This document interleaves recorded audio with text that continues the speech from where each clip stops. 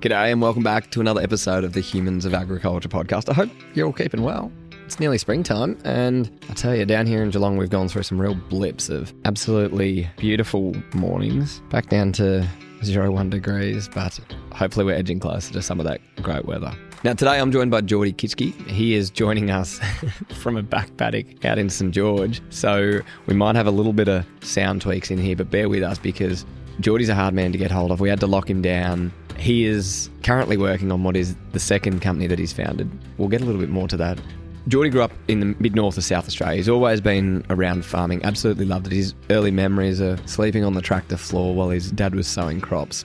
When I first came across Jordy, it was 2018, we're up at Beef Australia, and Jordy walked on the stage, and he must have only just been early 20s, I reckon. He stood up there and talked about this business that he had co-founded. It was using lasers to measure meat eating quality. That company today is called MEQ Probe. It is going gangbusters and doing incredible things. Jordy's now tackling another problem. He's looking at ways to minimise pesticides used in agriculture production and how this can be enabled through robotics and artificial intelligence to reduce the reliance on pesticides. He studied an ag science degree at university but hasn't spent a whole lot of time with it. Today he's spending his time pretty well anywhere across Australia. He's often, I think, got the tools in their hand. His computer was actually sitting in the toolbox to protect it from the wind as part of this chat. If you remember back a little while ago, we sat down with Callan Daly, who was part of the Future Young Leaders program several years ago at Evoke Ag. Now, Callan met this bloke called Jordy, and off the back of that, they had a little conversation. Jordy said, why don't you come and join us down in Adelaide? This is the business we're working on. Callan goes home, packs up his bag, and a week later is living down in Adelaide. So there's a few synergies, and what I wanted to find out from Jordy was what actually got him to apply to the Future Young Leaders program. And as a young founder of a business, or co-founder of a business, what did it give him, and how's it allowed him to continue to build that network and opportunities for him? So I hope you guys enjoy this chat. He's coming to us from out the back of St George, so let's go and join him out there. Whereabouts are you at the moment? Out near St George today. What's keeping you busy out there? We've got a grower out here looking at our technology, so doing a few demos and trials and testing things. And I'm sure you answered this so well in an elevator pitch, and we'll probably flesh it out a little bit more later on. But what is the work that you actually do? We're building technologies to try and help reduce the reliance on pesticides across the board in ag. Do you find it hard to answer those questions when people say, like, what is it that you do?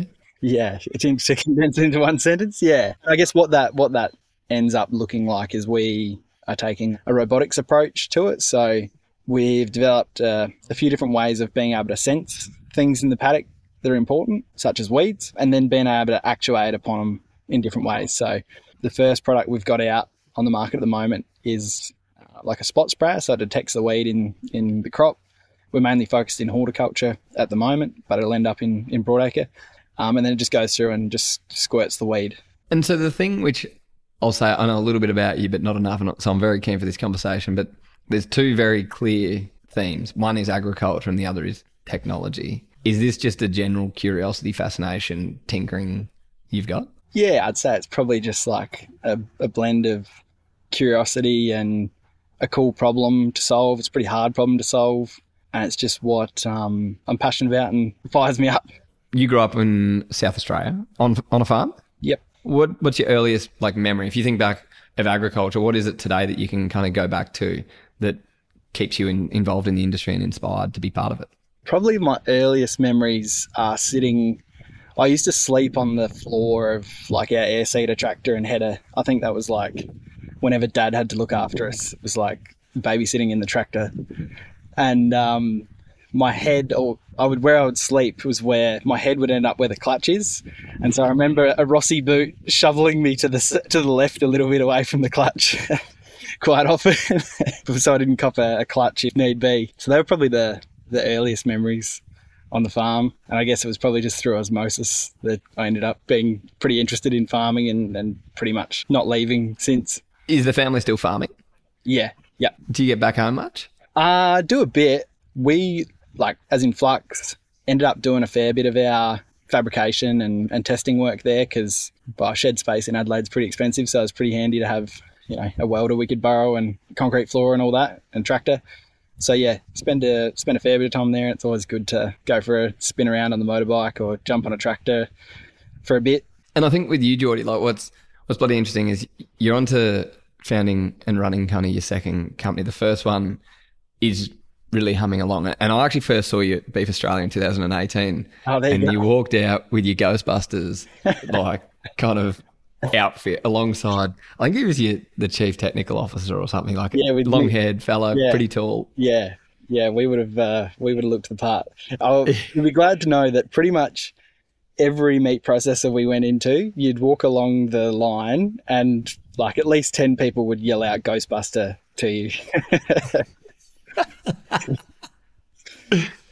Jumping back before that, in high school, was it, and going through high school, was it obvious to you and were you interested in pursuing a career in agriculture?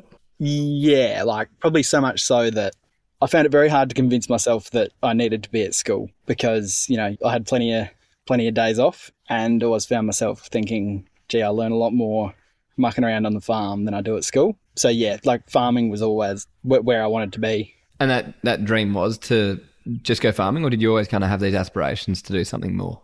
Well, I guess like I had a passion for like farming and growing things. I thought obviously the thing to do is to be a farmer, but then I don't know, I've got a pretty poor attention span and find myself wanting to work on 5,000 different things at once.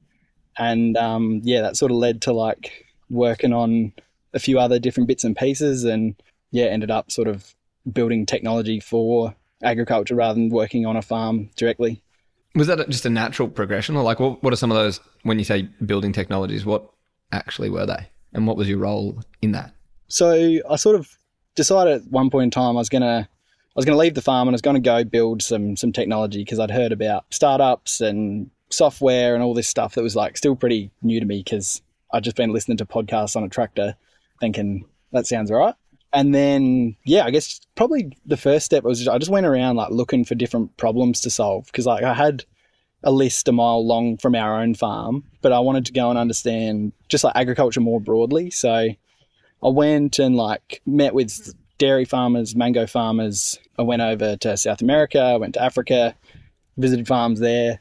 And I don't know, I think it was just like a massive itch scratching exercise to try and understand more than I was pretty familiar with grain production because that's what our farm was. But then, I don't know, wanted to go understand the other sectors to see what problems were there to be solved, and then ended up working sort of in the commercialization of and product development of different technologies. And one of the things we were doing was the company you mentioned earlier, which is MEQ, and that was building lasers to measure the quality of meat.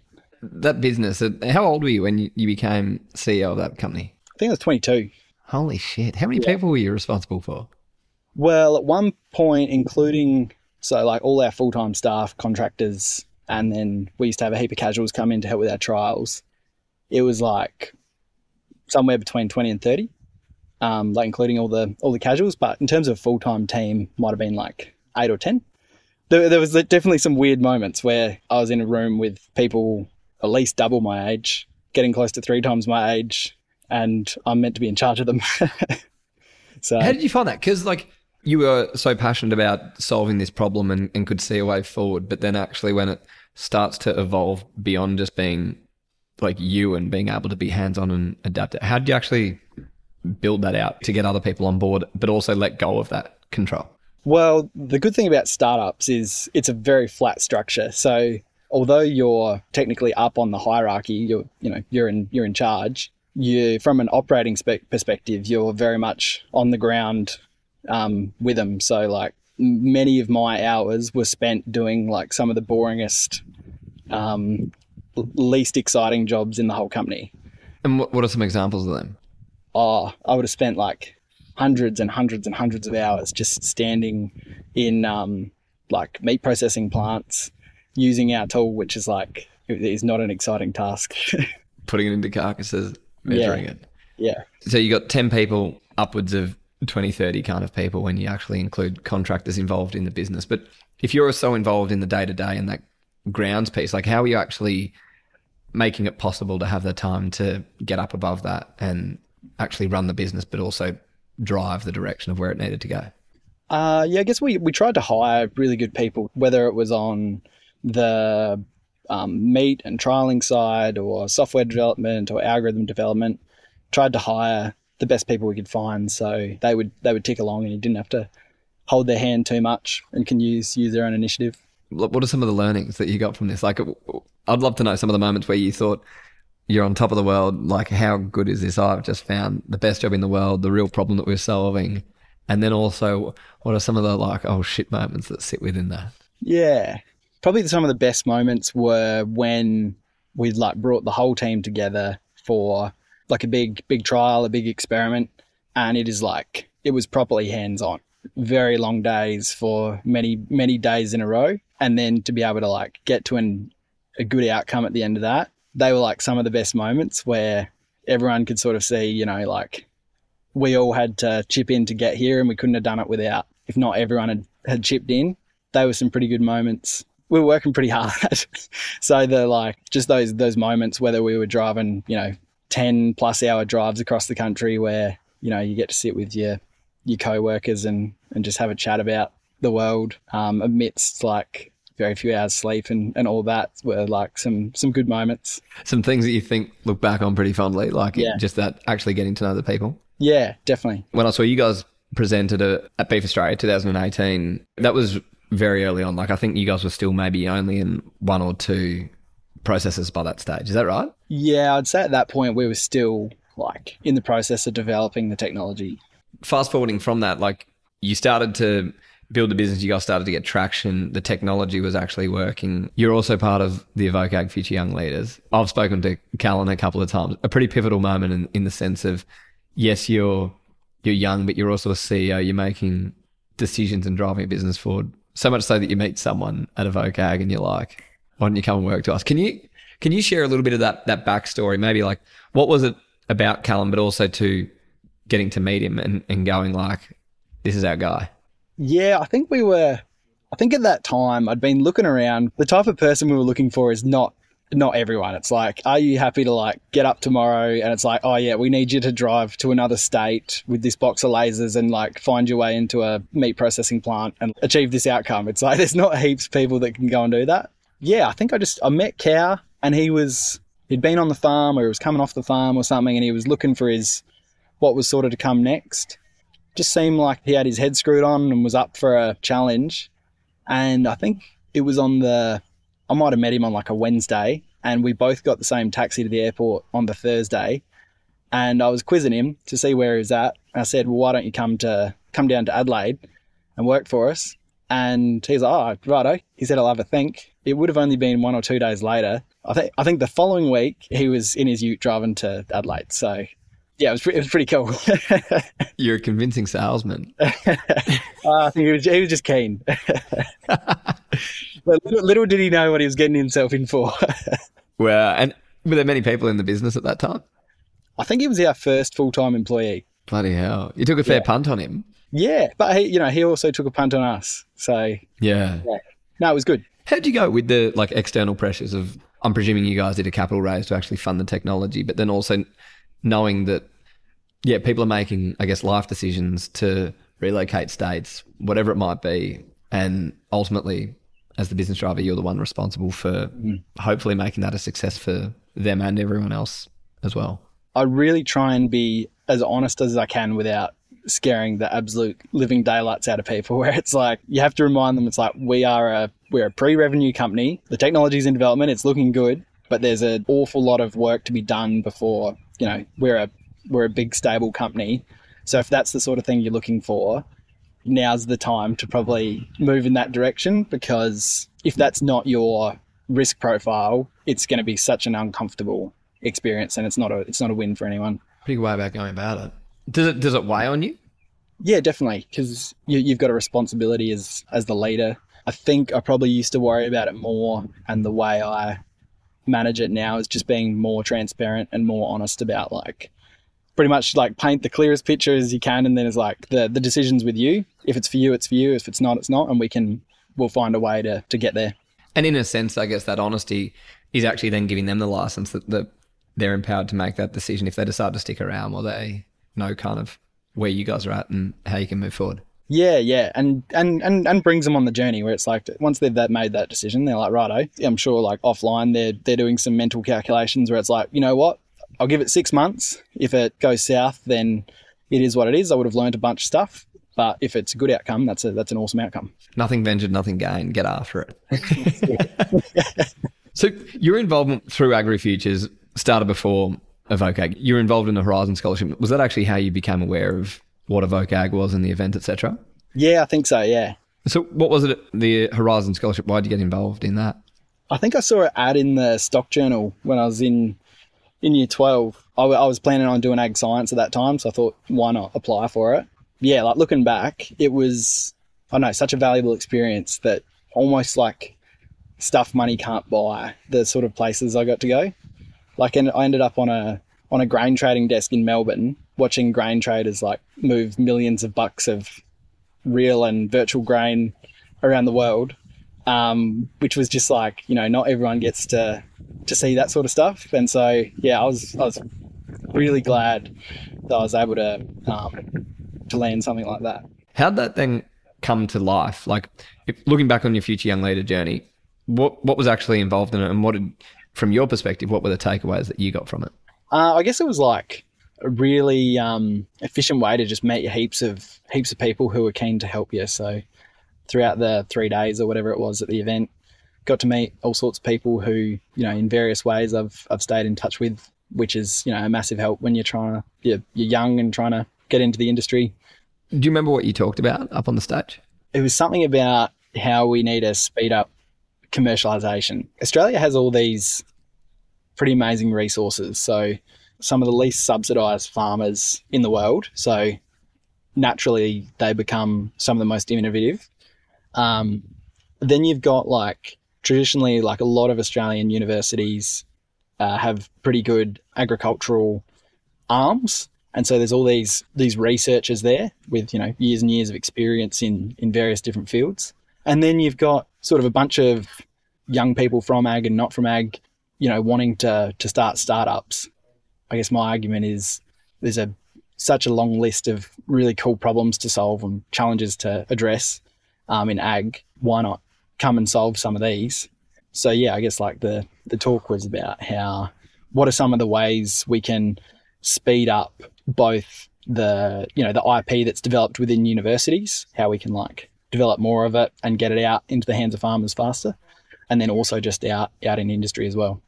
On that specifically, for young people who are involved in or wanting to get involved and throw their hat in the ring, what would be your message to them, specifically here on the Future Young Leaders program? Why should someone actually go through and apply? Well, I guess it's an opportunity to push whatever you're trying to do, take it to that next step through whether it's like meeting the right person at the right time or being able to find the resources to do what you're wanting to do. If you've got a bit of a plan for what you want to do and you want to take it there, it's a pretty handy resource to be able to do so. I'd love to know the transition out of MEQ, your previous business, into this one, coming into starting another business. What were the learnings and things that you took into this one? Well, MEQ, we'd spent quite a few years building some pretty hard technology, like playing in the middle of photonics and AI and biology is like a reasonably messy space to play where you have to like get really good at building products because otherwise you just burn time and cash and it doesn't get there. So a few years of feeling the pain of that probably helped in setting up Flux, where again, like it's robotics, so it's capital intense. You've got lots of different disciplines all happening at once, multiple systems that all need to talk. You're working with biology. We're out in paddocks you've got a normal distribution of everything and lots of funny things happening on the ends of the bell curve. And so the approach to overcome the difficulty was, okay, how can we iterate as fast as humanly possible? So when I first started Flux, I was trying to get something in a paddock at least every week, a new sensor or circuit board or algorithm or whatever. It was just like, no matter what, like be putting it in a paddock and be building something, and just whatever helps move the ball forward. It doesn't need to be don't need to worry about the problems we might have in 3 years. It's like, what's the problem we have today? Let's fix that and move forward.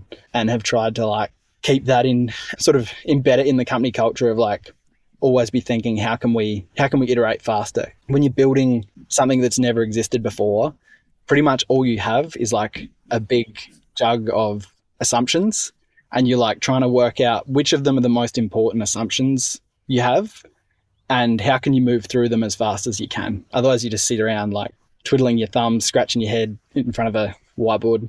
So how do you approach then, I guess, the big term vision of what you guys are trying to achieve, and then actually bring that back into, like, do you think of this is how we're going to change the world down the track, or are you really thinking about this is how we change one farmer's life, one industry, whatever it might be? No. So we started with the like the longest term vision or goal, which was like, how do we reduce the reliance on pesticides? And then it was like, okay, well, to bring that forward, the way we get there is we start building products that help farmers use less pesticide as soon as possible. And then the bit in between is all the like different product variants and things we can do with the data and all the other bits and pieces. And I'm going to ask you a super silly question, but I'm wondering it. So no, maybe others are.